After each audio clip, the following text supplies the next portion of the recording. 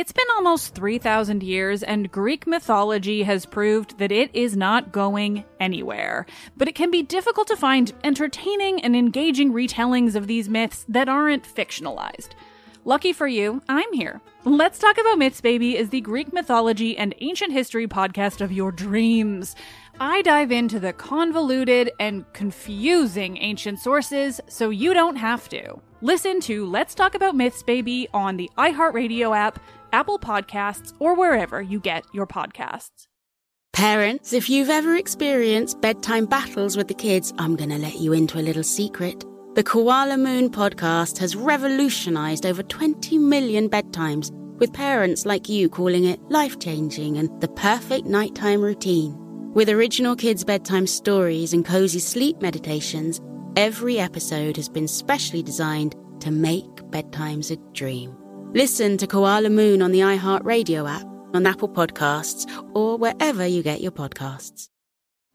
Discover a new educational and interactive podcast, Stories for Kids by Lingo Kids. Our episodes are packed with fun activities. Right, Elliot? Oh, yes! We went shape hunting around the block, and we found spheres and cubes on the street. That was great fun. Join Stories for Kids, the Lingo Kids podcast, inspiring you to learn while having fun.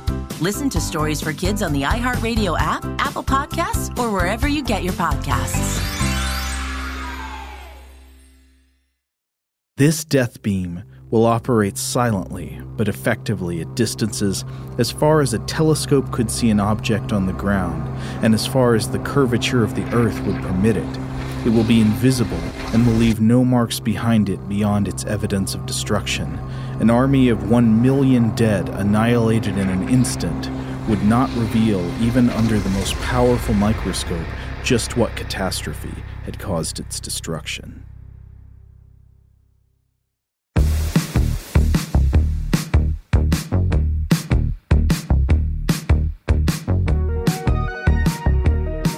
Welcome to Invention. My name is Robert Lamb. And I'm Joe McCormick, and today we are going to be talking about death rays.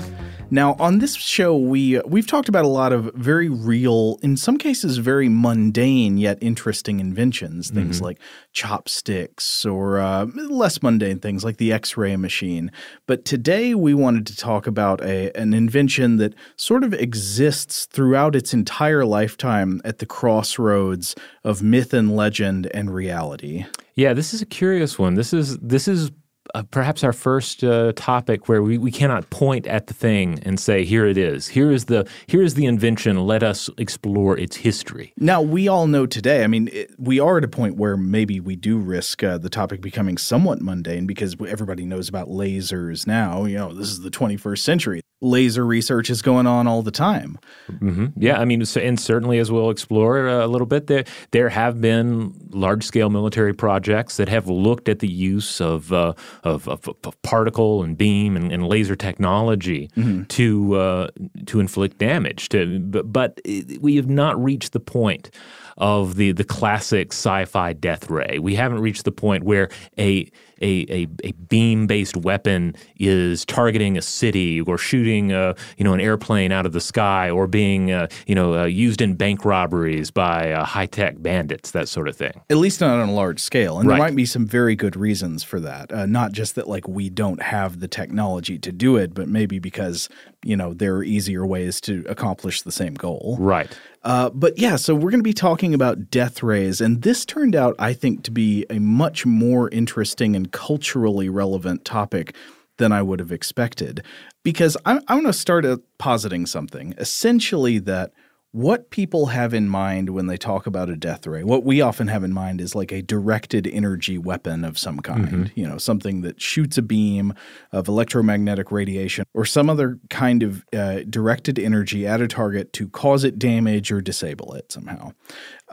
I would posit that essentially this idea grows out of the concept of a magic wand. That's funny because at the same time, I feel like the sci-fi vision of the blaster and the phaser and these various weapons, they end up informing the way that magic wands are utilized in the Harry Potter films. Oh, yeah? Especially the latter films where they're having these large-scale wand battles between the forces of good and the forces of evil. And it's wonderful, but if you look at it, you can easily see this is essentially a laser battle. These are blasters. Yeah, and if you go back into mythology, there are all kinds of concepts of like a weapon that can kill at a distance without a projectile, right? That's essentially what we're talking about. You can hit somebody from far away without actually throwing anything. Right. Yeah. So some of the classic examples, and certainly we can't cover them all here, but you can think of, say, the Medusa, the Gorgon's gaze, right? Or that of the mythic basilisk, the idea that it can kill or petrify anybody who looks upon it. It's almost the idea of a visible light death ray, like a visible light frequency image that could kill you or harm you. Right. Of course, we always have to remember that the sun is the original death ray, right? It just it usually works at a slower pace. But yeah, all these are kind of, they're getting into the idea of either a visible beam or very often unseen energy. Unseen death that is projected. Now, of course, fire-breathing monsters are common to all kinds of fiction, but I would almost say, could you say that actually a fire-breathing dragon is it's a more conventional projectile? Yeah. Because fire is like, it's a chemical reaction of matter. It's heated gas and stuff like that. So if you're breathing fire on something, that's sort of a kind of projectile. It was, even if it's not scientifically understood by ancient peoples, like fire is, it's such a part of human life, right? It's not this mysterious property that we see in these other myths we're discussing, and in the sci-fi vision of the blaster or the death ray. Now, in a recent episode of Stuff to Blow Your Mind, we devoted 2 episodes to the Ark of the Covenant and its alleged powers of destruction. Now, I can't remember, did anybody ever suggest that the Ark shot laser beams or death rays? Well, Steven Spielberg and George Lucas did.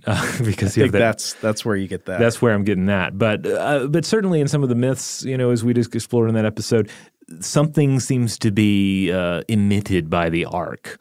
And I don't think we ran across anybody saying that there were rays of death emitted from the Ark. But, you could make that argument, I guess. I think I recall that the main issues discussed in the legends that appear in the Bible are like fire coming out of it at people, or it just inflicting medical misery on people with plagues of emerods and mice. Now, one of my favorite tales of some sort of a deadly beam actually comes to us from Irish mythology. I remember reading about this one as a kid and just being blown away by it. Well, tell me. Well, it's the story of the Fomorian king Balor. He had but a single eye in the center of his head. And just a single glance from this eye would destroy any mortal. Whoa. And he gained this power by peering into a druid's cauldron as a child. Now, even as a child, he apparently only had one eye. But by gazing into the cauldron, all of the venomous vapor in the druid's cauldron infected his eye and caused it to grow and grow in its power. Now, fortunately for the mortal world, his eyelid grew so large that eventually 4 men had to raise it up by the use of a crossbeam in order to deploy his deadly gaze in battle. So he was like a walking piece of like a cannon, like he has to be, I like to imagine he has to be kind of rolled out on a cart, and then people have to raise up the eyebrow, and then anything within range just dies instantly. This sounds like the actual inspiration for Cyclops in the X-Men. Yeah, it's basically Cyclops, except I don't know that there's an actual visible beam that comes out, right? So there's a fabulous tale of how the hero Lug the Long-Handed, who actually is Balor. Love Lug the Long-Handed. Yeah, he's got long hands. He's actually Balor's own grandson, who's prophesized to one day slay his grandfather. Okay. So he has to go up against Balor, of course. It's fated. But he does so by, first of all, staying out of the eye's range until the eyelid becomes so wary that it just has to close. And then he moves in, and he waits till the split second when Balor's eye is open just enough for him to send a stone through with his slingshot, but not wide enough that the full awful power of the gaze is unleashed. And so he lets fly the stone from his slingshot, and he sends it through the eye, back through Balor's brain, out the back of his head, and such is the force of this slingshot missile that it then kills 27 warriors standing behind Balor. Going back to the Indiana Jones analogy, it's like when he uses that German pistol and it shoots through like 4 Nazis. Exactly, yeah. It's the same scenario. So it kills Balor, takes out the eye, 27 soldiers lined up behind him. I thought you were going to say that Lug the Long-Handed was the first hero of mythology to defeat the monster by using the technology of pepper spray. Well, he's got that big lid, so I guess he's kind of protected from it. Right, but that would keep it closed, right? So you pepper spray Balor, and then he tears up. He can't open his eye to look at you with the death ray, so you can basically have free reign. Well, I guess Just it comes whack down to range, though. What has greater range, a slingshot or pepper spray? I think the slingshot probably gave him the advantage because remember, that's a good point. He has to stay out of range, and then he has to rush up, and he only has that split second to get the stone through before the eye is open all the way, and then he's toast. Now, another form of ancient death ray that's often been reported is, I would say, again, at the crossroads. The ones we've been talking about so far are clearly myth. These are obviously myth and legend. The next one is more at this crossroads of legend and reality. We don't know to what extent this story is true, but it has been reported as if it were true. And this is the story of the death ray of Archimedes. That's right. Archimedes, refresher for everyone, who is a Greek polymath who lived in the city-state of Syracuse, and he was, of course, an inventor as well. If you're a Greek polymath, you're probably inventing stuff. He's credited with all kinds of interesting discoveries, like the water screw, an efficient method for raising water by turning a screw through a pipe. Right, and then he's also credited with Archimedes' principle. This is from, for instance, on floating bodies from 2050. Any object wholly or partially immersed in a fluid is buoyed up by the force equal to the weight of the fluid displaced by the object. Yeah. The old story, of course, is that he was taking a bath, and then when he realizes what's happening, how he's displacing the water, he jumps out of the bath and yells what? Was it Eureka's Castle? Eureka! Yeah. That's where we get the word. Eureka. Does that phrase actually mean something? I'm sure it does. I've never actually looked into it. Oh, I just looked it up. It means I found it. That's a little disappointing. I always just think of Eureka Alerts, which is the website that distributes press releases on upcoming science papers. Yeah. Which perhaps Archimedes had access to somehow. That's the true miracle. Through his time machine? Through his time machine, he was able to access Eureka Alerts. And boy, was he ever breaking embargo on those releases, I tell you. By thousands of years. Yeah. So we know that Archimedes, he wrote on geometry and mathematics and these kind of principles. But let's talk about his supposed technological creations. Right. Yeah. So he lives in Syracuse, again the Greek city-state, and of course he was called upon to build weapons from time to time. So he designed catapults. He's said to have created the claw of Archimedes, which would allegedly grab warships out of the water and lift them up, kind of a war crane. I think this is also in dispute whether that actually happened. Right. Yeah. But if it did, it would essentially be like the claw machine at the arcade that grabs the stuffed animals, except he would be using it to grab ships during a siege. Yeah. But so we get to this idea of the death ray that Archimedes supposedly built. It's not, again, known whether he really built such a thing or even if it would have been possible with the materials and conditions that Archimedes would have been working with. But some ancient chroniclers report that during the siege of Syracuse, Archimedes burned enemy ships in the water, and that he did this with the use of some kind of glass or mirror. Yeah, this would have been 212 BCE, and the weird thing, of course, is that nobody was immediately writing about it, or at least those writings haven't survived. We mainly know about it from the likes of Galen writing about it 350 years afterwards. Mm-hmm. And there's absolutely no certainty that this is anything other than a story. It's often dismissed as myth, but numerous attempts have been made to produce this sort of result via mirrors. Yeah. Looking into the idea, well, could you do it? Could you get enough mirrors? Could you use them to redirect and focus the rays of the sun in with such intensity that you could set a ship ablaze? It would essentially be the magnifying glass on the ant effect. Right. Except it would use tons of polished metal implements or mirrors of some kind of reflective glass to shine the sunlight back onto a ship in a very focused way, maybe involving hundreds of these things. And there have been, like you said, a lot of attempts to try to do this. There was like a Mythbusters episode about it. And yeah, I think they tried it like 3 different times, and they failed to produce results. But other attempts have been more successful. Mm-hmm. There was a 2005 MIT experiment that used 127 mirrors to position an X on a wooden target ship, a ship that was, we should point out, was not in the water, but was just like setting out in a parking lot or something. It was a prop ship. Yeah. They found that they used 10 minutes to aim the mirrors, resulting in almost immediate smoke, and then via continuous adjustment of the mirrors to refine focus, they managed to produce smoke and fire. So they concluded that such a method was at least feasible. Now, there was an earlier experiment from 1973, a Greek experiment that used 70 different mirrors, each one about 5 by 3 feet.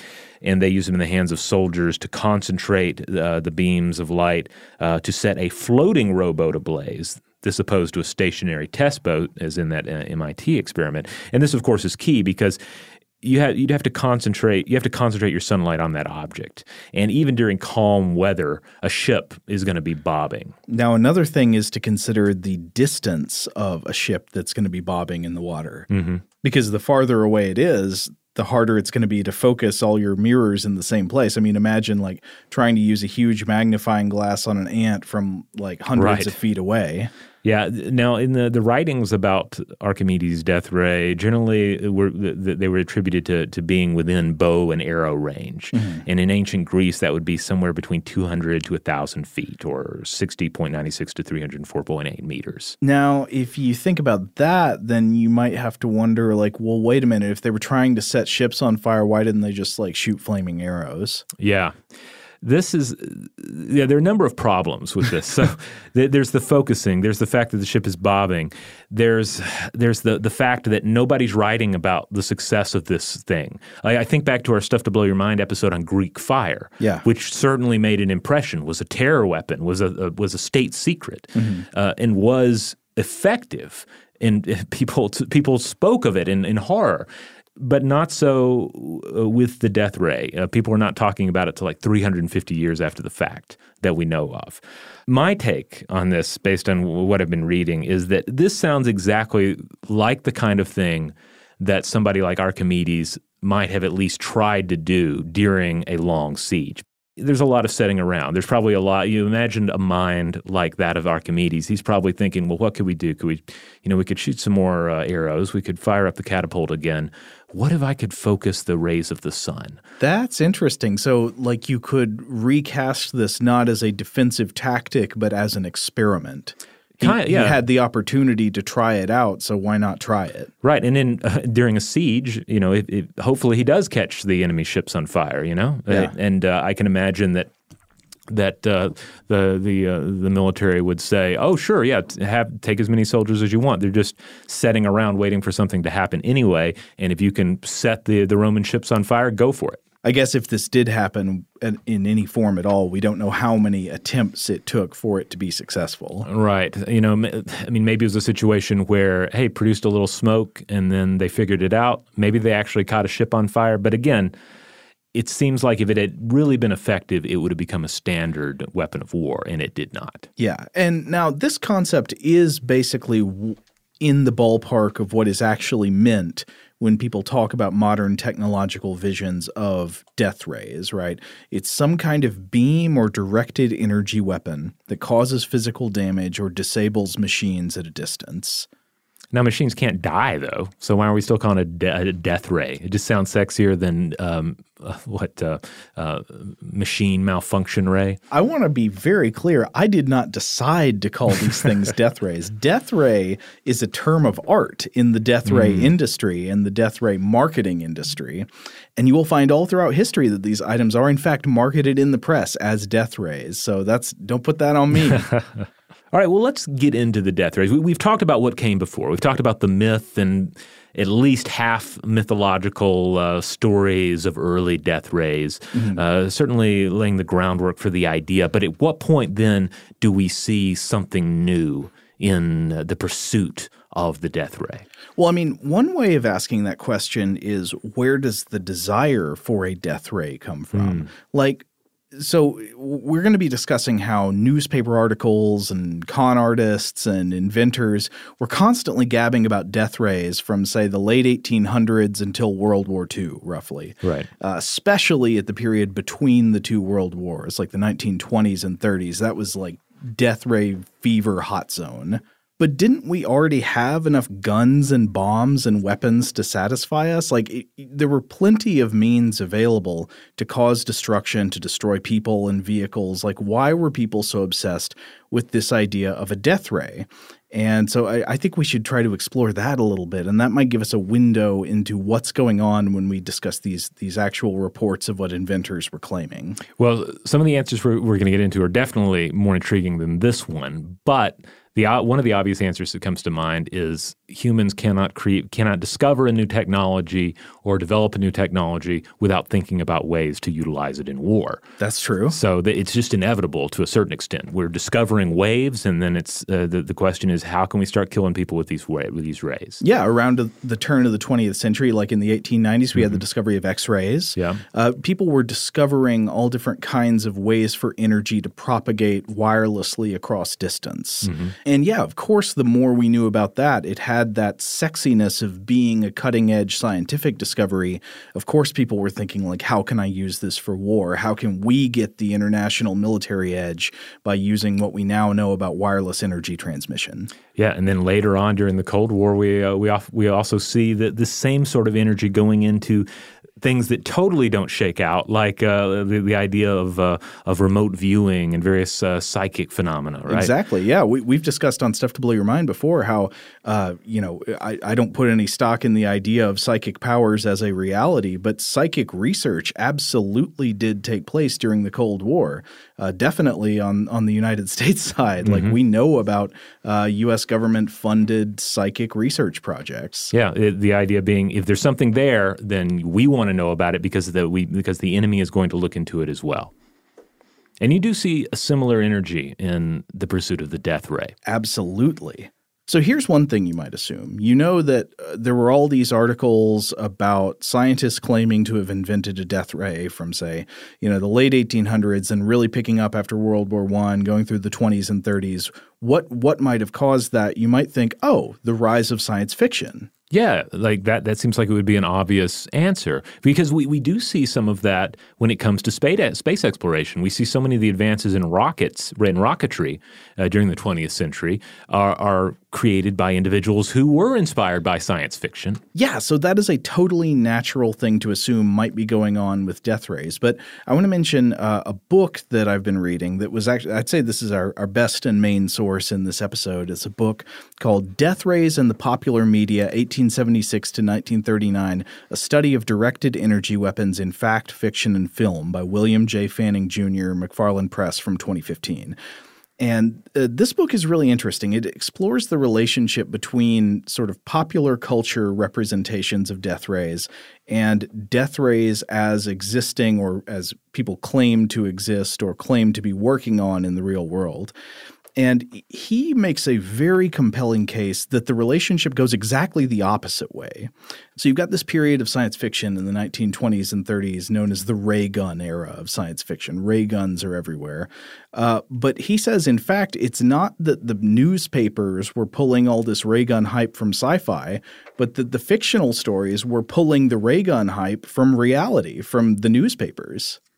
And that's crazy. I had just always assumed it to be the opposite. As I'll discuss later, there's a cheapness to the ray gun effect, especially in these old serials. Yes. Where you just think, well, it's a perfect, cheap fictionalized weapon because you don't have to worry about the fact that it doesn't look like there was a gunshot. You don't have to even worry about a fancy beam effect or anything. You don't have to actually discharge a weapon on stage or on set. You just go, pew pew and you're good. I mean, it's brilliantly convenient for all kinds of reasons, for, censorious reasons having to do with not wanting to see blood and all that, and for cheapness reasons. It's just incredibly useful if you're trying to be an economical creator of science fiction. Yeah. But yeah, there is this other direction in the relationship where it seems that a lot of this sci-fi it's kind of like how, a lot of there's that sort of mild sci-fi, the sci-fi that you might see in like military thriller movies that are not like they don't have time machines and stuff like that. They've just got like slightly more advanced than we actually have today weapons and stuff. It's like when there were talk of rail guns, and then you have that Arnold Schwarzenegger movie. What was it, Eraser? I think, where it prominently features rail guns. I never saw that. Oh, well, it has great rail guns in it. Yeah. And Arnold Schwarzenegger. Is that the one I heard of where he at one point shoots an alligator and says, "Your luggage"? I literally only remember the rail guns. That's the only thing I remember from that movie. But it definitely felt like a similar scenario. If only rail guns had caught on more. I think to a certain extent they did, because you started seeing them in video games everywhere around that time as well. Robert, I could talk about Arnold Schwarzenegger all day. Well, we got to get back to the ray gun era. So the ray gun era, so there's this idea that for some reason everybody in the press is really excited about the idea of death rays. And there's a really interesting cultural and political reason that this kind of thing was popular in the 1920s and 30s.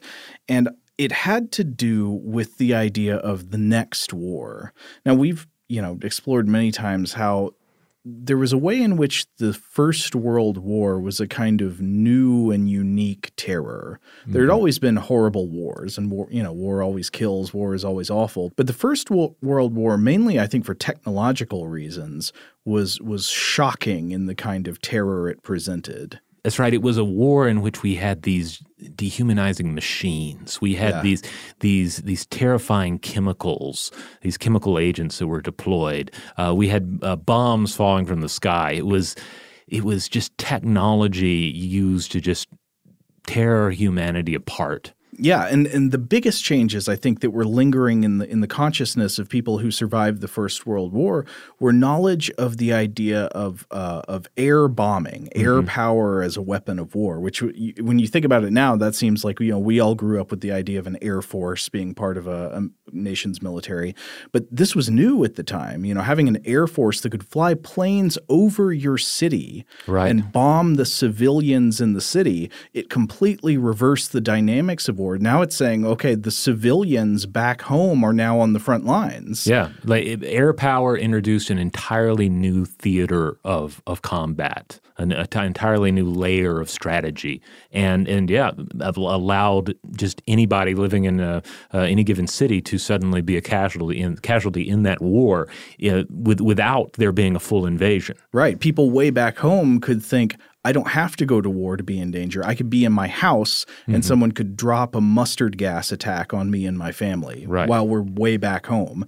And it's because you're basically always within reach of the bomber. The bomber can go anywhere. So Fanning points out that books and articles of the time in the 20s and 30s just would constantly work over these lurid imaginings of what this horrible next war would be like. And it involved these new elements that we had put to use in the First World War, but just at a much more apocalyptic scale. So terror bombings of civilian cities, killing millions with high explosive, with incendiary bombs, with poison gas.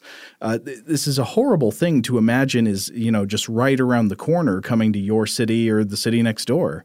Yeah, I remember seeing an old holiday cartoon, actually, that depicted talking animals picking up after the last two soldiers shoot each other in this great war, this next war, like this, it's like an apocalyptic trench landscape with two gas masked individuals.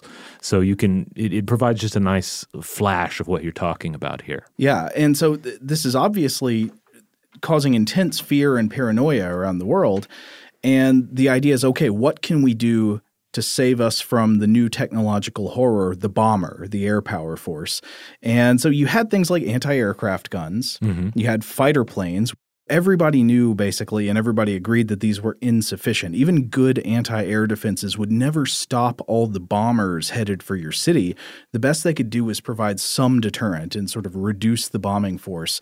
There was a generally correct sense that the bombers would always get through your defenses. And most military authorities realized that there was no total defense against air power, and that the only real defense was the threat of retaliation from the air power of your own. Like, the best way to protect your cities from bombing was to just say, well, if you bomb us, we'll bomb you. Like, I feel like one of the only way to perhaps imagine the scenario is to think about the fact that we have that if a foreign force were to show up in orbit over Earth, we would have no defense against them dropping things upon us. And right. I mean literally dropping just heavy objects that would do tremendous damage just by virtue of their orbital superiority. Yeah. Yeah, I mean, that's an analogous scenario. Yeah, it's like, what can you do to stop? I mean, we could sort of shoot at them, but we wouldn't really have much of a defense. Right. Maybe you shoot one of them, right? But can you bring it all down? Probably not. And likewise, you're dealing with multiple bombers.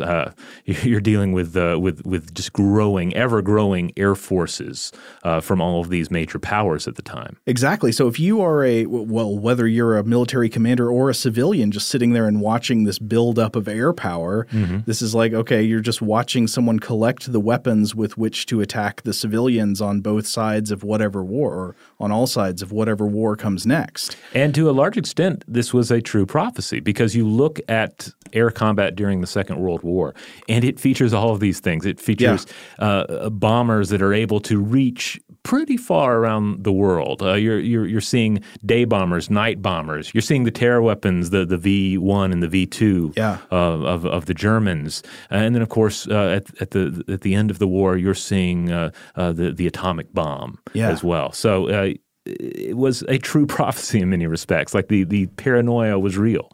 Yeah, and so the kind of sci-fi technology of air power that had now become a reality made war a brand new kind of hell, even in peacetime, a hell that there was just this constant threat that would fill you with fear, and you could never be safe from it.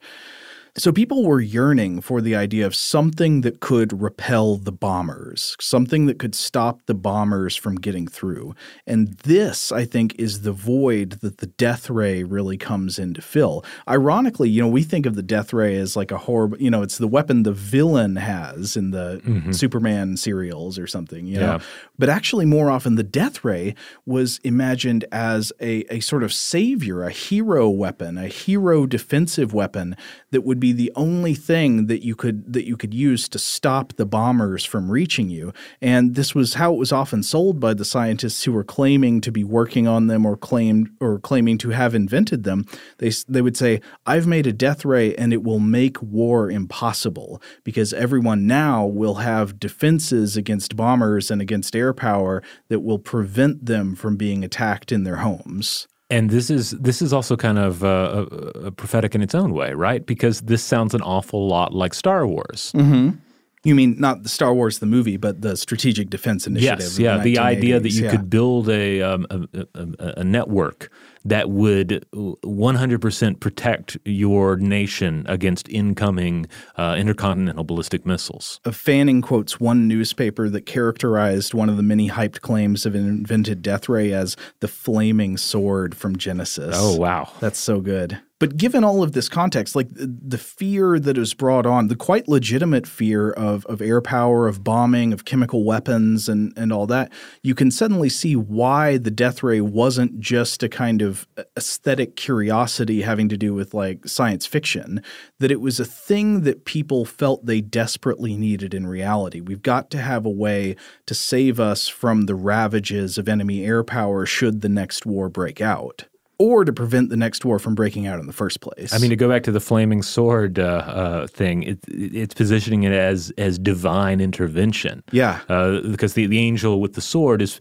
preventing Adam and Eve from returning to the garden, essentially from spoiling what should remain pure with their imperfections. Yeah, and in like, say, the British or French press at the time, the equivalent, I think, would have been preventing the return of the Germans in their inevitable war of revenge. Mm-hmm.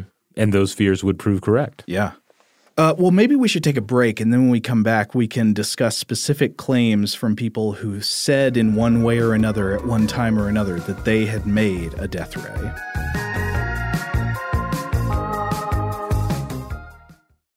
Who hasn't heard names like Achilles or Odysseus, Cassandra, Medusa?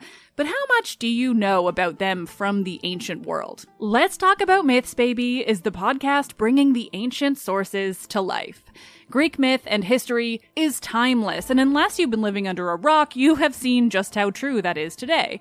But there is so much more to these characters and stories than what pop culture can do justice.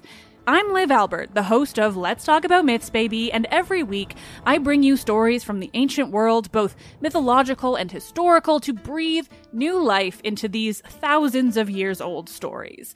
I'm also regularly joined by some of the most brilliant names in the field of archaeology and ancient history, authors of your favorite retellings from today, and everyone in between. Join me as I dive into the wild world of the ancient Greeks and their stories. Listen to Let's Talk About Myths, Baby on the iHeartRadio app, Apple Podcasts, or wherever you get your podcasts.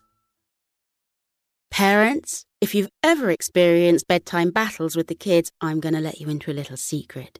I'm Abby, a mother of 2, and I had these battles myself. Endless excuses, delay tactics, and many tears and tantrums. But I've created a solution.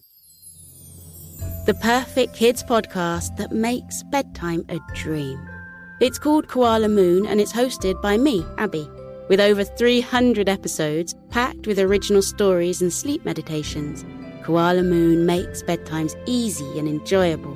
Episodes start out engaging and really rather magical, but as they progress, they gently slow to a calm and relaxing pace to have your little ones out like a light. Since launching in 2022, Koala Moon has helped with over 20 million nights' sleep and received over 6,000 5-star reviews. Win back your evenings. Listen to Koala Moon now on the iHeartRadio app, Apple Podcasts, or wherever you get your podcasts. Parents, ready to discover a new educational and interactive podcast for kids? Join Stories for Kids by Lingo Kids, where episodes are packed with fun activities. Right, Elliot? Oh, yes! We learned how to recycle at the beach. That was great fun. Callie, what do you say? It was. And that time when we did the science experiments and Billy made raisins dance. So cool, Billy. He did. Not to mention when a certain Elliot took up swimming classes with Lisa. That was me. Bet you can't catch me. I'm going to get you. All this fun and more in our Stories for Kids. Lingo Kids Stories for Kids is now available on Storybutton, the kid-friendly device for screenless podcast listening. Listen to Stories for Kids on the iHeartRadio app, Apple Podcasts, or wherever you get your podcasts.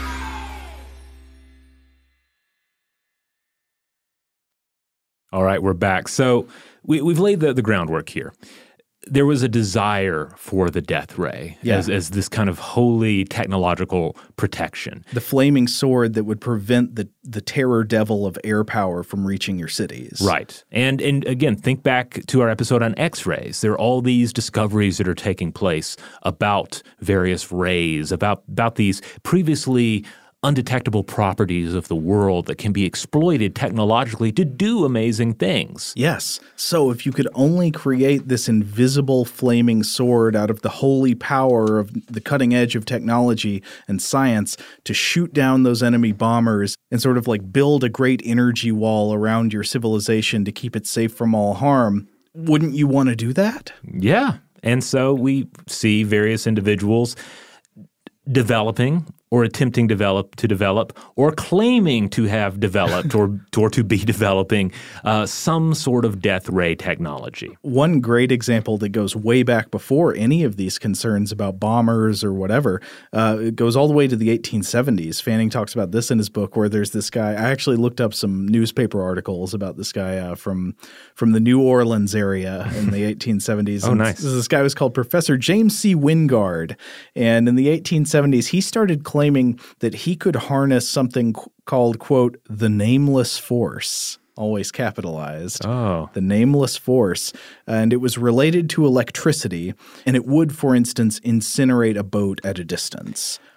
I think somebody should create a bar in New Orleans called the Nameless Force. That would be pretty great. That would be great. And he was a local celebrity in a way. Like lots of people would come out to watch his demonstrations. There was a point where he incinerated a boat on Lake Pontchartrain at a distance, supposedly using a ray that commanded some kind of whatever this nameless force was.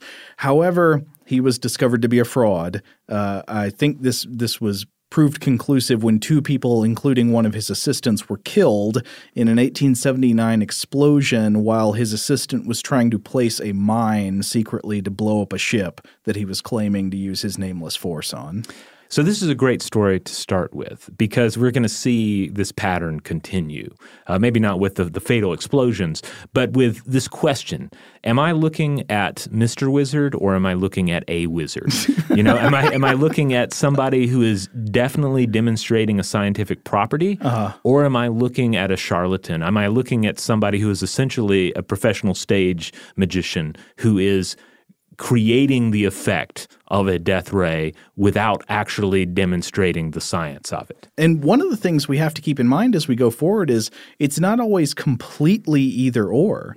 I think we're going to look at a couple people today who it seems are some mix of real scientist, real inventor creating real inventions, and also hoaxer and charlatan. Like the same person could be both at different times. Right. And I mean, to give some of the charlatans credit, I guess it certainly does take a certain amount of skill, to say nothing of nerve, to pull these kind of stunts, to make these claims, and then to do what is necessary to create the effect, even if it involves trickery. I mean, what's the difference between a stage magician and like a cult leader and a fraud? It's just like what they call their show. Right. I always think back to the example of the pooping duck, the old automaton machine that had the likeness of a duck, and they would demonstrate it by feeding it food, and then it would poop. And the idea was that the mechanical duck is digesting. It wasn't digesting, as it turns out. Food just went in one end, and some duck poop came out the other end. There was no connection between the two. Right. But still, it involves a certain amount of technological skill to create a duck that appears to be pooping like that. Solid trickery is a skill. But anyway, Robert, do you want to tell me about the story of one Giulio Ulivi? Yes, Ulivi is a wonderful story, and Fanning goes into this story in depth. So remember those purported N-rays that we discussed in our X-ray episode? Oh, yeah. So after the discovery of X-rays, people just kept expecting to discover more kinds of rays, and N-rays were these rays that lots of people claimed to have observed, but then we eventually discovered they just didn't exist. Well, get ready for F-rays. F-rays? Yes, because this is what we end up getting in 1913 and 1914. That's when newspapers began to report on a 33-year-old Italian inventor named Giulio Ulivi. So he claimed to have invented a device that could explode gunpowder at a distance via these invisible F-rays, he called them. Okay. He claimed that you had like a 10-mile range on this technology. But when French General Joseph Joffre requested greater range, he went ahead and bumped that up to 15 miles. Okay. And of course, the thing is, Joffre also wanted to see a demonstration of the technology in action. Mm-hmm. And what followed would become a familiar story in the death ray business of the early 20th century. A test that seems engineered like a professional magic trick, and some international travel to pitch the tech to different nations. I think one thing that will emerge as we discuss a few of these examples is the idea of you should always be suspicious of somebody who wants to show you something, but they can only show it to you under extremely specific conditions that they set up. Exactly. And then it's also just crazy to look back and like, can you imagine this today? I mean, to a certain extent, I imagine this does happen, but where someone's like, yeah, hey, French military, I got this new military technology. I'm showing it to the Russians next week. Right. And technically, Italy has first dibs on it, but I'll go ahead and give you a demo. Uh-huh. It's kind of crazy to imagine. But that's how it went down. So Joffre says, Ulivi, we got to see a demonstration of this. So Ulivi insists upon using a vessel flying under the British flag to conduct this experiment, this test rather, so that the French can't simply take his technology from him. Okay. Which I guess I can see where he could make that case. So he ends up acquiring this use of this British private yacht, and then he uses his machine to detonate some submarine mines, 10 of them at 600-yard intervals. And upon request, he also detonates some ammunition and powder stores inside of a fortress. And according to Fanning, he succeeded in both ventures, though as becomes clear with the mines, Ulevi seems to have supplied the explosives.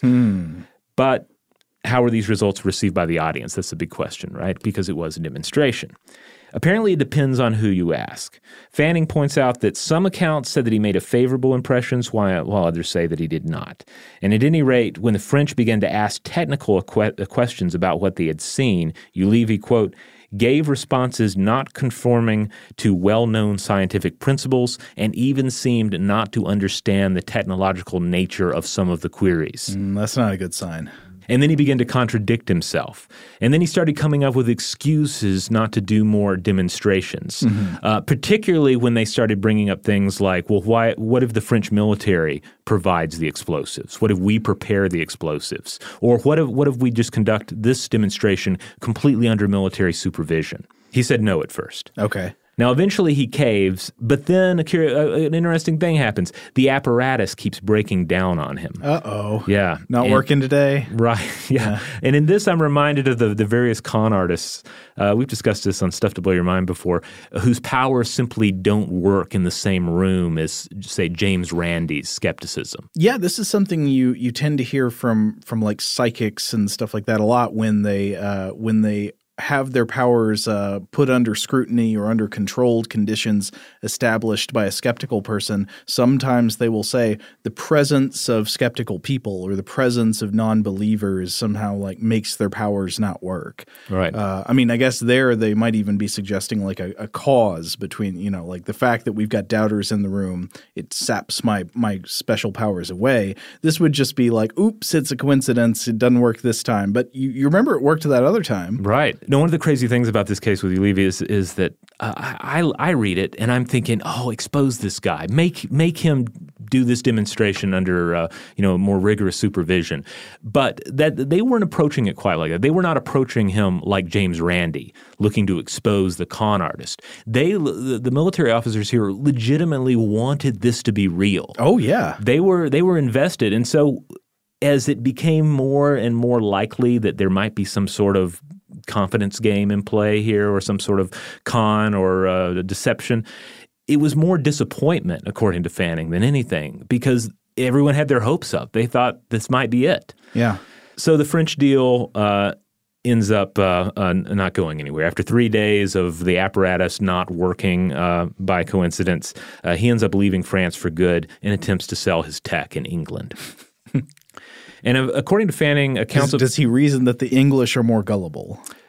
I don't know. This is a question that comes back to the central nature of the con artist. Assuming, and this is again open for discussion, to what extent he is a true con artist. But you see this pattern with the con artist, right? They work the con here, and then they go somewhere else to work. And it's easy to say, what is your long-term plan? Right. Like eventually, aren't you going to run out of marks? Aren't you going to eventually, expose yourself? It's a big world. There's a lot of places to go. Yeah, I guess so. I mean, it was in some respects a bigger world at that time. So he goes to England, and according to Fanning, accounts of what happened with the British are varied. But what ended up happening, you ended up with the same pattern, right? More dubious experiments, including the fact that the effect requires some sort of device be placed on the explosives. That I certainly from our standpoint, that's suspicious. Right. And it was unclear if the British later even used his supposed F-rays and technology in one of the attributed experiments involving offshore detonations. But it sounds like the remote detonation of a mine was accomplished. At any rate, Ulivi didn't hook the British and eventually returned home to Italy. Okay. And there, the Italian government, they set him up in Florence, and he continued to impress many people with his experiments and continued to insist on total control over those experiments. And so he also continued to garner criticism during this time because even though there were plenty of people that were saying, I think this is the real deal, I think he's onto something, look at these tremendous demonstrations, others were saying, I don't know, he controls all the experiments. Making a lot of excuses. A lot of excuses. I think he might be a con artist. I think he might be, I think maybe this is all made up. There's some sort of trickery involved here. More excuses are made to avoid tests that he can't control himself. And there's even this situation where a seismologist by the name of Padre Guido Alfani comes and says, hey, look, let's just do a simple demonstration here. I'll just set up some explosives, some gunpowder, and it's 3 meters away. Use your device to set it off, and it'll be observed, it'll be controlled. This is a situation where Alfani wanted to believe. He thought that Ulivi was onto something, and he said, "Let's just get rid of the criticism. Let's just go ahead and prove it. What are you doing? Let's just prove it." There's one great part of the story where it seems like he tried to leverage his potential military contracts into a marriage to a daughter of a military official. Yeah. He ended up eloping with the daughter of Italian Navy Admiral Pietro Fornari. Oh, and the daughter, her name was Maria, and he renamed the F rays after her. They became the M rays. Oh, that's right. They do become the M rays later. Yes. So around this time as well, the New York Times ran a story that claimed that they had figured out the trick here, and that was that Ulivi was detonating sea mines by boring a hole in each mine and then stuffing sodium inside and then placing a small amount of wool, stuffing that into the opening. Oh, okay. So we all know what happens when you get like pure sodium wet. It ignites. Yeah. And if that if that's touching gunpowder, then that's going to explode, right? So what he's done here, according to this New York Times article, was that he created a simple timer. So he messes with the mine, the explosive, whatever the thing is they're trying to detonate. Then you just kind of point your beam at it and fiddle around. Right, and there was fiddling. That's an important thing. He had to make adjustments to the beam, fine-tuning, and also in order to find what he's trying to explode. So he has a general time frame in mind about how long it will take for the salt water to soak through and reach the sodium. That gives him a rough time frame, and then he can just fiddle with the controls until the explosion occurs. And sometimes it would take longer for him to find an explosive, this explosive rather than another. So you can imagine him there saying, "Well, I'm still looking for it, and then boom, I found it." Now, that could be a good explanation, but Fanning doesn't seem satisfied that gets to everything, right? That's right. Fanning says that it doesn't explain some of the demos, such as that fortress demo, which, again, the French asked him to do. They said, hey, there's some explosives here, blow it up, and it apparently worked. Also, some of the torpedo detonations that he did later on. Various publications at the time jumped to his defense, and he actually managed to keep this act up for seemingly the rest of his life. Yeah, milking that death ray. Yeah, which again, if he's more on the con artist side, if he's more on the wizard side, then that's very frustrating. Yeah, to think that he got away with it that long. On the other hand, if he's got at least a little bit of Mr. Wizard in there, if he was on to something and just wasn't able to or willing to fully demonstrate it or develop it, then I don't know. Well, I mean, we always have to consider the possibility that whatever F-rays are, I mean, he may have had some technological apparatus that did something, but it didn't work maybe as well as he wanted it to or as well as he was advertising. Right. So, I mean, there's always the possibility that when somebody's using trickery of this kind, that it's a top-to-bottom total hoax, or maybe that they are just they're amplifying what they would actually be able to do or making more consistent results by using tricks and lying to people. So perhaps he developed something that worked, say, 25% of the time. But then if you're doing a demonstration and trying to sell it and you don't have like a really firm moral compass, maybe you go ahead and rig the explosions just to ensure that the demo goes well. Yeah.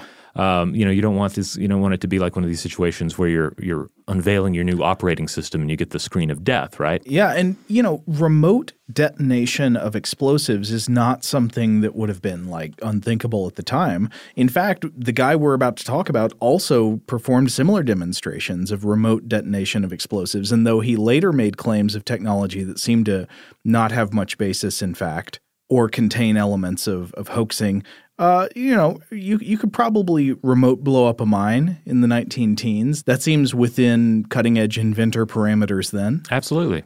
So anyway, I guess this brings us to maybe the star of this episode, a guy named Harry Grindell Matthews. I have to say, every time I read his name, I read it in my mind as Grindelwald. Grindelwald. What is that? Is that like a Pokemon guy? No, he's an evil wizard in the Harry Potter universe. Okay. Yeah, that's right. Yeah. Our guy here, though, that we're talking about is probably a little more Gilderoy Lockhart, though. So Harry Grindell this will come back because Harry Grindell Matthews, he was born in the year 1880 in the village of Winterbourne, Gloucestershire, which is in southwest England, and apparently J.K. Rowling, the author of the Harry Potter books, lived in that same village for part of her childhood. Wow. All right. Well, maybe there is a direct Grindelwald reference here. Strange coinkydink. So maybe we'll see if there are any more parallels emerging between the two Harrys. Anyway, Harry Grindell Matthews, he was an electrical engineer by training. He fought in South Africa in the Second Boer War at the turn of the 20th century. I think he was part of a constabulary unit. And after that, he devoted his life to inventing things, claiming to have invented things, and hyping those claimed inventions. So he has a bunch of supposed inventions credited to him. One of them is a radio telephone, which he claimed could transmit calls wirelessly between ground stations and airplanes, and you can immediately see the military relevance there. Absolutely. An ability to communicate with your bombers, your reconnaissance planes, etc. Yeah. So in 1912, he was actually invited to Buckingham Palace to demonstrate the invention for Queen Mary. Unfortunately, this appointment did not go so well. Some engineers present wanted to look inside his device, and he didn't like this, and he got mad and left. Okay. Suspicious, but inconclusive. He could just been very particular about his technology. Right.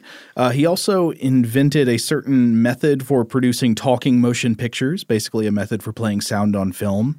And Grindell Matthews would later go on to show a sustained interest in working with film and TV. Yeah, if I remember correctly, the idea is he used this technology to interview Shackleton. Oh, Ernst Shackleton. Yeah, for was it Arctic or Antarctic expedition? Antarctic, the thing, not Frankenstein. That's a good distinction. Yeah. He also supposedly invented a light projector which could display images against the night sky or against a large surface like the side of a building. We'll come back to that later. And then in December 1915, while World War I was going on, Grindell Matthews performed a demonstration at a pond in London in front of an audience of British admirals and other officials. And this demonstration showed off remote control of some war-relevant machines, including remote control of a model boat, which he could steer around and shoot the gun of, and remote detonation of a mine. And strangely, at least to me, the reports from the time indicate that Grindell Matthews controlled his model boat and his explosives not by means of a radio antenna, but by aiming a searchlight at them to control a selenium element. And from all accounts I can find, it seems like this demonstration was actually a success. I can't tell any reason to think that this technology didn't actually work. Grindell Matthews was given a cash award of £25,000 of payment from the government, and he was promised more if he could develop a remote-controlled aerial torpedo, but he never did that. And there was a lot of overlap at this time between the concepts of like a ray weapon and simply the wireless remote control of machines. Like, I don't know if you noticed this in the reading, but sometimes these ideas seem to blur together at the time as if like a remote control car would be this like something in the same class as ray weapons. I thought that was kind of odd, but well, the idea of controlling something at a distance or sending energy to a machine, or to a target either enough to power some sort of a machine or to detonate a bunch of gunpowder. Well, if you go and read these articles from the time about death rays, very often they mention they're like, okay, we could annihilate an army or shoot a whatever, but then they almost always mention or stop the engines of an airplane. Mm-hmm. That goes right back to the main motivation, like the kind of next war paranoia that's motivating these hopes for a death ray, the idea that they could stop bombers from reaching your cities. There's this overlap between it as a just direct destructive physical weapon and something that could exert a power or control mechanism from a distance, especially over engines and motors.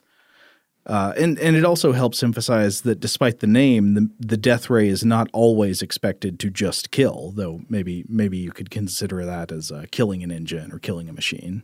But anyway, Grendel Matthews received his greatest fame by far when, in 1923 and 1924, he started to announce his creation of a wireless means of beaming energy at a distance sufficient to take down aircraft. And this was the birth of the Grendel Matthews death ray. And I want to be clear again, that's not our retroactive appellation. That's what he called it, though he later claimed that he found the term inaccurate. But he authorized calling it that, as evidenced by a film that he had made to promote the device. Maybe we should take a break and then when we come back, do a film review.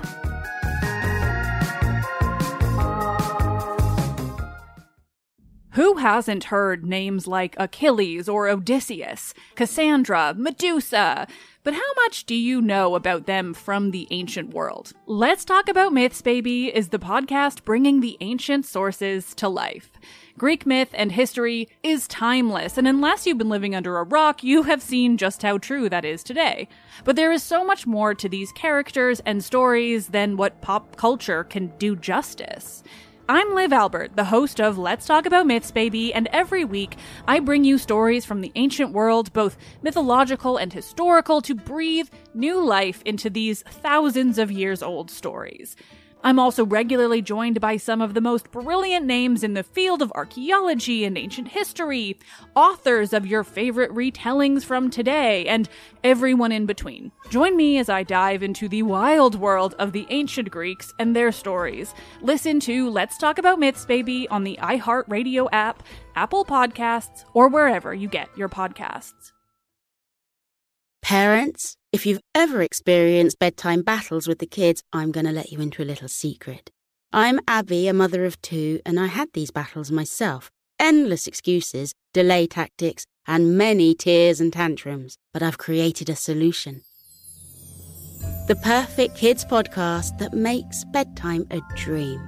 It's called Koala Moon, and it's hosted by me, Abby, with over 300 episodes packed with original stories and sleep meditations. Koala Moon makes bedtimes easy and enjoyable. Episodes start out engaging and really rather magical, but as they progress, they gently slow to a calm and relaxing pace to have your little ones out like a light. Since launching in 2022, Koala Moon has helped with over 20 million nights' sleep and received over 6,000 5-star reviews. Win back your evenings. Listen to Koala Moon now on the iHeartRadio app, Apple Podcasts, or wherever you get your podcasts. Parents, ready to discover a new educational and interactive podcast for kids? Join Stories for Kids by Lingo Kids, where episodes are packed with fun activities. Right, Elliot? Oh, yes! We learned how to recycle at the beach. That was great fun. Callie, what do you say? It was. And that time when we did the science experiments and Billy made raisins dance. So cool, Billy. He did. Not to mention when a certain Elliot took up swimming classes with Lisa. That was me. Bet you can't catch me. I'm going to get you. All this fun and more in our Stories for Kids. Lingo Kids Stories for Kids is now available on Storybutton, the kid-friendly device for screenless podcast listening. Listen to Stories for Kids on the iHeartRadio app, Apple Podcasts, or wherever you get your podcasts. All right, we're back. So, 1924, the death ray.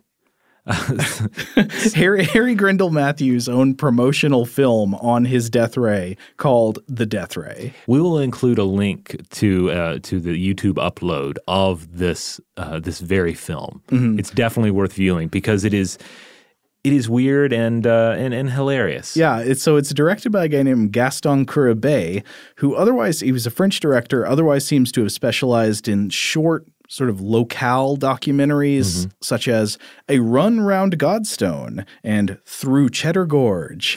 But later he went on to make early science fiction pictures called things like The Fugitive Futurist, which is about a down-on-his-luck gambler who is approached by an inventor with a machine that can predict the future. Oh.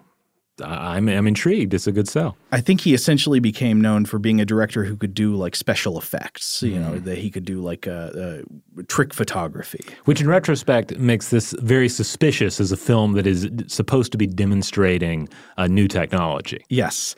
But The Death Ray, it bills itself as a nonfiction documentary, quote, a picturization of some of the present and future possibilities of a great scientific discovery. The funny thing about the YouTube riff of it that we were listening to anyway, it has just this delightful soundtrack. This just sort of typical old-timey silent movie music going on in the background. Yeah, it's the Steamboat Itchy piano music. Yeah, exactly. The film also, it's not shy about what it claims. Mm-hmm. Grindle Matthews quotes himself in it. There's this quote, "Within 15 years, the machine gun will only be found in museums." Why? Because, quote, "the Grindle Matthews death ray in the future may control the destiny of the world."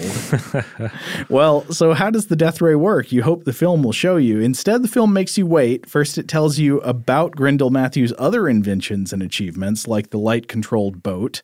Yeah, it reminds me a lot of promotional videos in that respect. Like really drives home how brilliant this guy is with frequent shots. I think it's the same shot because, it's expensive to shoot, right?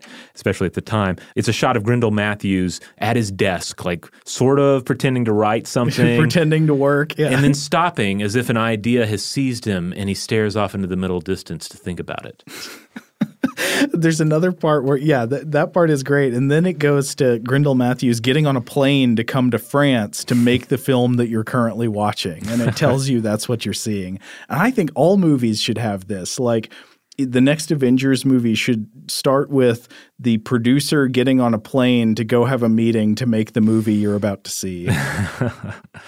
There's also of course the key to this is the first scene where they're actually going to demonstrate this technology. Yes. So they get to his lab, HGM in his lab, with a bunch of assistants showing the death ray at work. And this scene is wonderful because first you see two men that are sort of, messing around with the death ray, getting ready to use it. And then two other guys just come strolling into the room in front of the death ray. That's right. Yeah, they're just straight down range of it. Yeah. No safety protocols at all, which I guess wouldn't be that unbelievable at the time. Yeah. But still, it's kind of hilarious in this film. Well, he did later claim that he had been injured by his own inventions. He claimed to have lost sight in one eye by doing experiments with the death ray. But as we discussed we discussed a similar real cases of injuries occurring in X-ray with X-ray technology. Yeah. So it's very believable that he could have.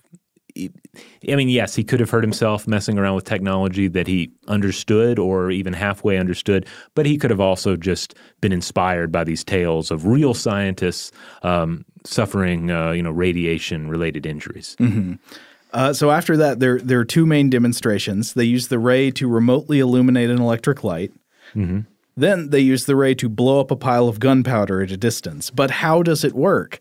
The most the movie tells you is, quote, "The general principle of the death ray is that the object is first located by the electrical beam, which forms a path through which the controlled electrical energy is transmitted." Doesn't get much more specific than that.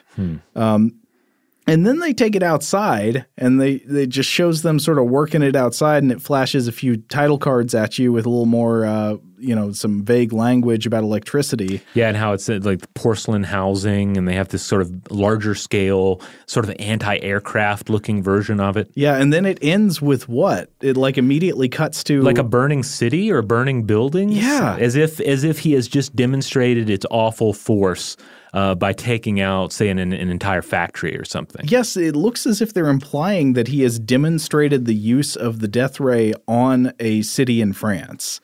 It seems to suggest that. It isn't clear. Also, I think it's funny that the film, it repeats this special phrase, both words capitalized, illuminate or burn. And they're capitalized and italicized. So it looks like this was supposed to become the trademark slogan of the death ray, where, you'd like see the ad for it in Look magazine, and it's like 11 herbs and spices or Taste the Rainbow, illuminate or burn. Well, I guess, it does get to the fact that any like new technology is you're going to be able to illuminate or burn with it, right? You're going to be able to hurt and use it as an instrument of war or do something beneficial, right? Yeah, that's true. Maybe she's born with it. Maybe it's death ray. I guess this is kind of a tangent, but the film here makes me think in an even broader way about terrifying, unfamiliar technologies of war in the 1920s and 30s, not just the apocalyptic new technological threat of aerial bombing, but of information warfare.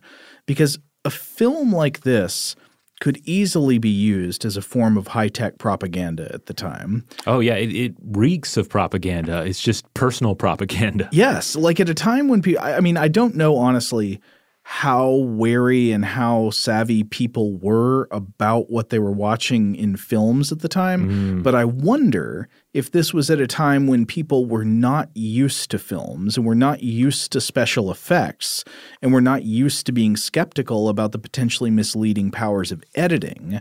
Like if that is the case, if people were less skeptical about that kind of thing back then, would an audience necessarily understand that a film was tricking them if it just showed them a thing looking like a ray gun and then immediately cut to footage of a city on fire? Or would you be more sort of naturally, gullibly just led to believe that must be what the ray gun did? I would love to explore this particular topic in more detail when we can come back and discuss the invention of the motion picture. Yes. Because I think about this a lot watching films with my son, who's 6, and certainly at an age where he understands the complexity of things a lot more. But at the same time, there's so much about filmmaking he doesn't know. There's a way of watching a film as a child that you just can't do when you're older, when you know how movies are made, The gate is wide open. Yeah. You just accept it. Like he can watch a film with the level of immersion that is so very rare that for me as an adult. Like I have to just be totally blown away or sucked in by a film to lose myself and forget that I'm watching a film. But for him, it's more like the default. And certainly you hear stories about, people watching films during the silent film era, some of these early films, say footage of a train barreling toward the camera and being freaked out by it. Or an outlaw pointing his gun at the camera. Yeah, that sort of thing. Yeah, and so I would say it's possible that the same way our cities were unprepared for air bombers and mustard gas, the people of the time were maybe unprepared for the psychological warfare potential of the cinema, of film editing and special effects trickery. And of course, we don't need to just speculate about this. I mean, at least in one way, we know the war motivating power of film as a propaganda delivery system. And think about the use of cinema in Germany as a weapon to seed and cultivate the prejudices of the people, like spreading anti-Semitism, spreading other forms of racism, promoting this sense of authoritarian patriotism. And you can easily see how like the emerging art and technology of film could be a powerful weapon also of deterrence against a potential enemy. If you're showing your enemies a film that is supposedly showing off some weapon you have, but using movie magic to create the illusion that your military technology is unstoppable and that it might be useless to fight against you. In fact, you know what? This reminds me of mentioning psychic research again, like the idea of that Russian video from, I guess it was the 60s or the 70s, I don't quite recall, of the girl who could like stop a frog's heart with her mind, supposedly. Oh, yes. And the question is, so the Russian state TV at the time produced this video. And the question is, were they producing a video that they thought was of a real psychic power that they could use for warfare? Or was it an intentional hoax designed to trick the Russian people into thinking their government had this power?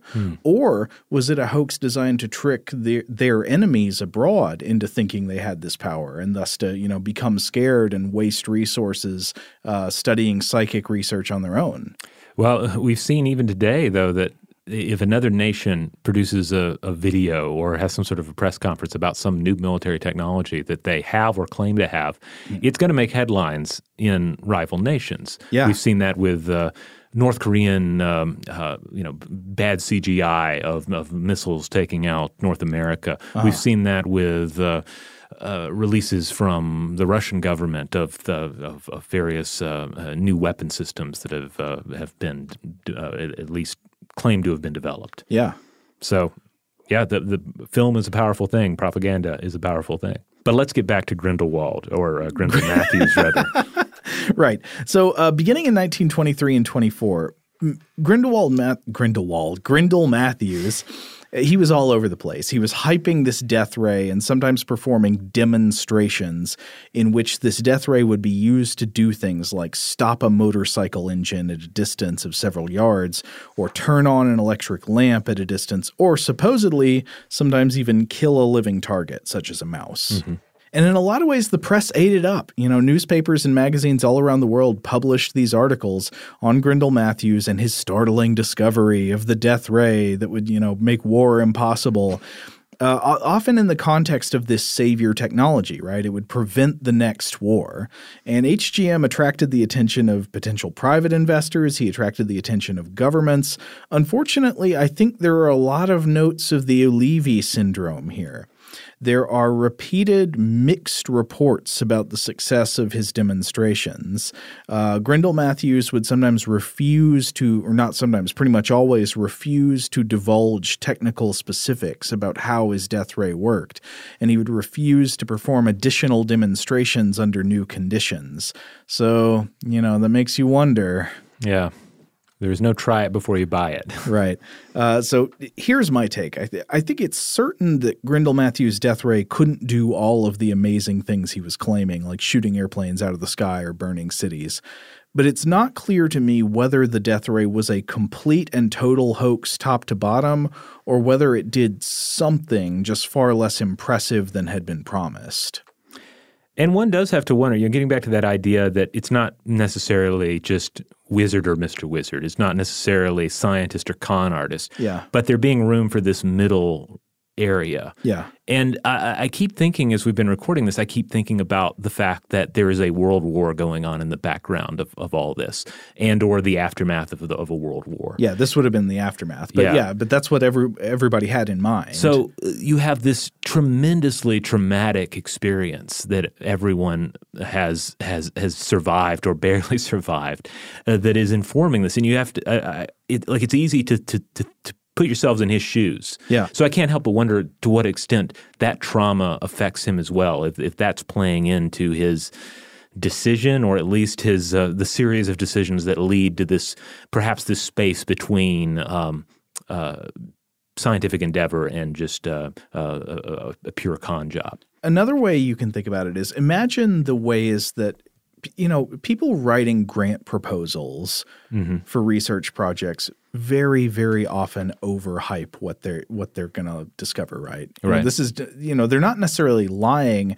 They're just offering a best case scenario for what their discovery could yield, Yeah. Like somebody working on studying, I don't know, the movements of snakes in water might say this could potentially, lead to the creation of new robots that could save lives. And you know what I mean? Oh, yeah. It's my favorite part of coming back to Eureka. It's one of my favorite part of any Eureka Alert press release, is that you're going to get down to that part where they say, they just speculate loosely on what this might do in the future. Right. And so it's not that they're lying, but they are trying to offer some enticing cherry to people with money who might be able to fund their research, which the people doing the research think is valuable for maybe all kinds of reasons. Yeah. Or the science writer who picks up on it and maybe they're bored with the release until you mention, hey, it could one day lead to talking robots or, curing the sick. Yeah, X, Y, or Z. And in many cases, maybe it could actually lead to something like that, but it's a small incremental step, and you've got to remind people of what the potential big picture is. You wonder if some people at the time were actually not creating death rays that could make war obsolete. They were actually creating something very modest, but they were thinking, okay, this is a step in the right direction. And in order to get the funding I need to keep working on this, or to get it in the hands of people who could look at it and understand what's going on, I need to overhype it a little bit. Well, and not only that, I need to overhype it to help save the world. To come back to that idea that this would be the burning sword that would save the world from the next great war that would surely do us all in. Yeah. No, but then again, I want to be clear. I'm not saying I think we know that this is the case about Levy or Grindle Matthews or any of these guys. I mean, they might have been just complete thieves. I mean, we don't know. But if there really was anything to it, it seems like the most likely explanation, according to skeptical experts at the time, was that the ray created some kind of beam path through the air that would be a conductor for electricity. And so one explanation along these lines was that, speaking to the New York Times, I think this was in 1924, a Dr. Alfred N. Goldsmith, an electrical engineering professor at the College of the City of New York and the chief radio broadcasting engineer of the Radio Corporation of America, he hypothesized that the death ray worked by shooting a beam of ultraviolet light, which was known at the time to ionize the air. And then in turn, that would create a tunnel of ionized air that would serve as a kind of wire for conducting electricity to the target. And this would essentially create a kind of artificial lightning. Now, this take might be too generous, but it's interesting. In the modern world, there are actually devices that have been advertised as working kind of like this. One example would be there were reports in 2012 of a U.S. military research project called the Laser-Induced Plasma Channel, or LIPC, which instead of a beam of ultraviolet light uses a laser, but it's the same principle. You send a laser pulse directed through the air, and that creates a channel of ionized air molecules, meaning the air molecules are stripped of their electrons, so they become a plasma, and this plasma conducts electricity very well, while the intact air particles all around it do not conduct electricity well, and they form an insulator, so you've got this tunnel of ionized gas created by the laser that can supposedly be used to conduct a bolt of electricity like lightning to a target, say a bunch of explosive ordnance. But the fact that this kind of research is purported to exist today should not make us conclude that Grindle Matthews could or did actually achieve something similar. And his flakiness and secretiveness about the device, especially coupled with that horrible movie, it all makes me suspicious, right? Yeah. But of course, we're not the only ones who are suspicious. We're not the only ones who were suspicious. No, there was a ton of skeptical Grindle Matthews backlash at the time, with publications like Scientific American basically mocking him and dismantling his claims, saying, what he was claiming was impossible. But then there were also a lot of people who championed this supposed invention. He got a ton of press coverage, and his claims did not just find a sympathetic ear with the press and much of the public. Some actual leaders, too, really took notice. Robert, can you do a Winston Churchill voice? I was actually listening to Winston Churchill earlier this morning, so maybe I can. Let's see. So in an April 1924 letter to one of his science advisors, quoted in Fanning's book, Winston Churchill wrote the following. I wish you would make inquiries about the man who is said to have discovered a ray which will kill at a certain distance. I meet people who say that it can actually be seen to kill mice, etc. It may all be a hoax, but my experience has been not to take no for an answer. I don't actually know what Winston Churchill's voice sounds like at the moment. I mean, I've heard him before. I can't remember it. So whatever that was great. There's a track by this artist I love, recorded under the name Wax Factor, and now I think he uses the moniker Pete Sasquatch right now. But he had this great track that utilizes the sample from Winston Churchill talking about about how nothing can stop the Allied response. It's wonderful. But, was it the "We will fight them on the beaches" speech? I'm not sure if it's from that clip. That is not utilized in the song. Okay, but. It might be from that same speech. I'm a little shaky on which speech it's actually from. Well, anyway, Churchill, he wanted to get in on the death ray. He's like, if there's death ray to be had, England must have it. And certainly he's talking about he's talking about a guy who's continuing to show up in the news. Yeah. You know, so it's kind of like the situation with Ulivi. Like somebody is going to say, hey, well, let's find out. Just prove it. Just find out. This guy, everybody, they won't shut up about this beam technology that he has. Let's get to the bottom of it. And apparently HGM's research was at least once brought up for debate in the British Parliament with members of the House of Commons asking the Undersecretary for Air about updates on the status of the government's potential relationship with Grindal Matthews and his ray. And funny enough, whether or not anybody actually had anything like a working death ray at the time, all the major governments started piping up. Like in 1924, the British and the French governments were like, we've already got a death ray. And a German official told the Chicago Tribune in that year that Germany already had a battery of rays that would, quote, spread a curtain of death like the gas clouds of the recent war. Such a cheery time. Yeah. And then soon after, Russia also said, they were like, we've got a death ray too. One story in an Australian newspaper featured claims of a Russian ray weapon that could be used to melt lead or light cigarettes. It just all depends on where you adjust the knob to, right? I guess so. But yeah, anyway, so the story of Grindal Matthews is interesting because we ultimately don't know. I mean, clearly he was promising things that he could not deliver. Mm-hmm. Like we said, we don't know if it's all hoax or just mostly hoax or partially hoax or what. But obviously his weapons were never put into use. They never became real death rays used by any of these the Allied forces. But he stayed in the press for, he kept showing up in articles by sympathetic journalists and stuff for years and years. And even by the time it became clear that nothing was going to really come of the death ray, he was still showing up. He was still inventing things or trying to find some spin on the technology and at least get his name out there. I was reading a 2009 Telegraph article titled "Neglected Edwardian Inventor Made 1920s Death Ray." And they pointed out that, Warner Brothers employed him briefly in America to develop his talking picture process. This is the one he used to film Ernest Shackleton in 1921. Mm-hmm. Worth noting and stressing that he was not the only or the first inventor to pull off this effect. I think at some point he may have claimed he was the first. Yes, I think it's claimed in that video, actually, among other things. We didn't even get into all the claims that are made in that short film. Oh, you mean in the death ray? Yeah, the death ray. Not really a video, but short film, yes. So he comes back from America from working for Warner Brothers, and in the 1930s he starts promoting the sky projector invention that you touched on earlier, and he even successfully cast the words "Happy Christmas" and a clock face into the clouds over Hampstead, England. This is from the Telegraph article it's by Stephen Adams. He says, quote, "While in America, he used film lighting equipment to create a high-powered light projector, thought by some to be the inspiration for the bat signal in the Batman cartoons." No way. Yeah. So did Bob Kane say that or whoever? I don't know if it's thought Kane. By some. I'm not sure. But I mean, the time frame would more or less work out, I guess. Mm-hmm. So he's projecting things into the sky, and then we kind of get Batman. It's curious how all these are connections. This is exactly what James Burke was talking about. Robert, I think we're going to have to call it there for the day, but the death ray has become such a richer and more interesting subject than I would have even imagined. I think we got a whole other episode worth of interesting death ray history and thoughts in us. Yeah, we didn't even get into Tesla. We're going to have to save that for the next episode. Please join us again next time for more Death Ray goodness. In the meantime, if you want to check out more episodes of Invention, head on over to inventionpod.com.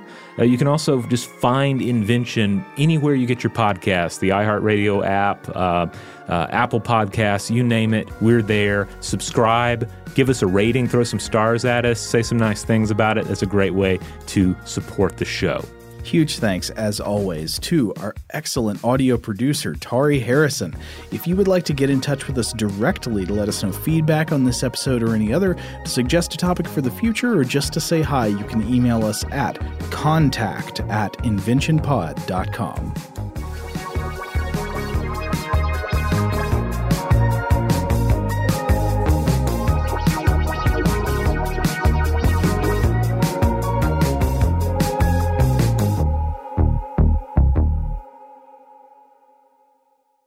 It's been almost 3,000 years, and Greek mythology has proved that it is not going anywhere.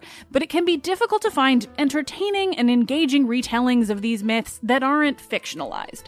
Lucky for you, I'm here. Let's Talk About Myths, Baby is the Greek mythology and ancient history podcast of your dreams. I dive into the convoluted and confusing ancient sources so you don't have to. Listen to Let's Talk About Myths, Baby on the iHeartRadio app, Apple Podcasts, or wherever you get your podcasts. Parents, if you've ever experienced bedtime battles with the kids, I'm going to let you into a little secret. The Koala Moon podcast has revolutionized over 20 million bedtimes, with parents like you calling it life-changing and the perfect nighttime routine. With original kids' bedtime stories and cozy sleep meditations, every episode has been specially designed to make bedtimes a dream. Listen to Koala Moon on the iHeartRadio app, on Apple Podcasts, or wherever you get your podcasts. Discover a new educational and interactive podcast, Stories for Kids by Lingo Kids. Our episodes are packed with fun activities. Right, Elliot? Oh, yes! We went shape hunting around the block, and we found spheres and cubes on the street. That was great fun. Join Stories for Kids, the Lingo Kids podcast, inspiring you to learn while having fun. Listen to Stories for Kids on the iHeartRadio app, Apple Podcasts, or wherever you get your podcasts.